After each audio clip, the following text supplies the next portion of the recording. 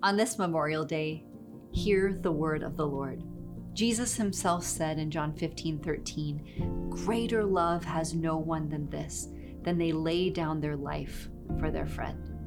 Jesus modeled this self-sacrificing love, this love that was willing to risk on behalf of someone else.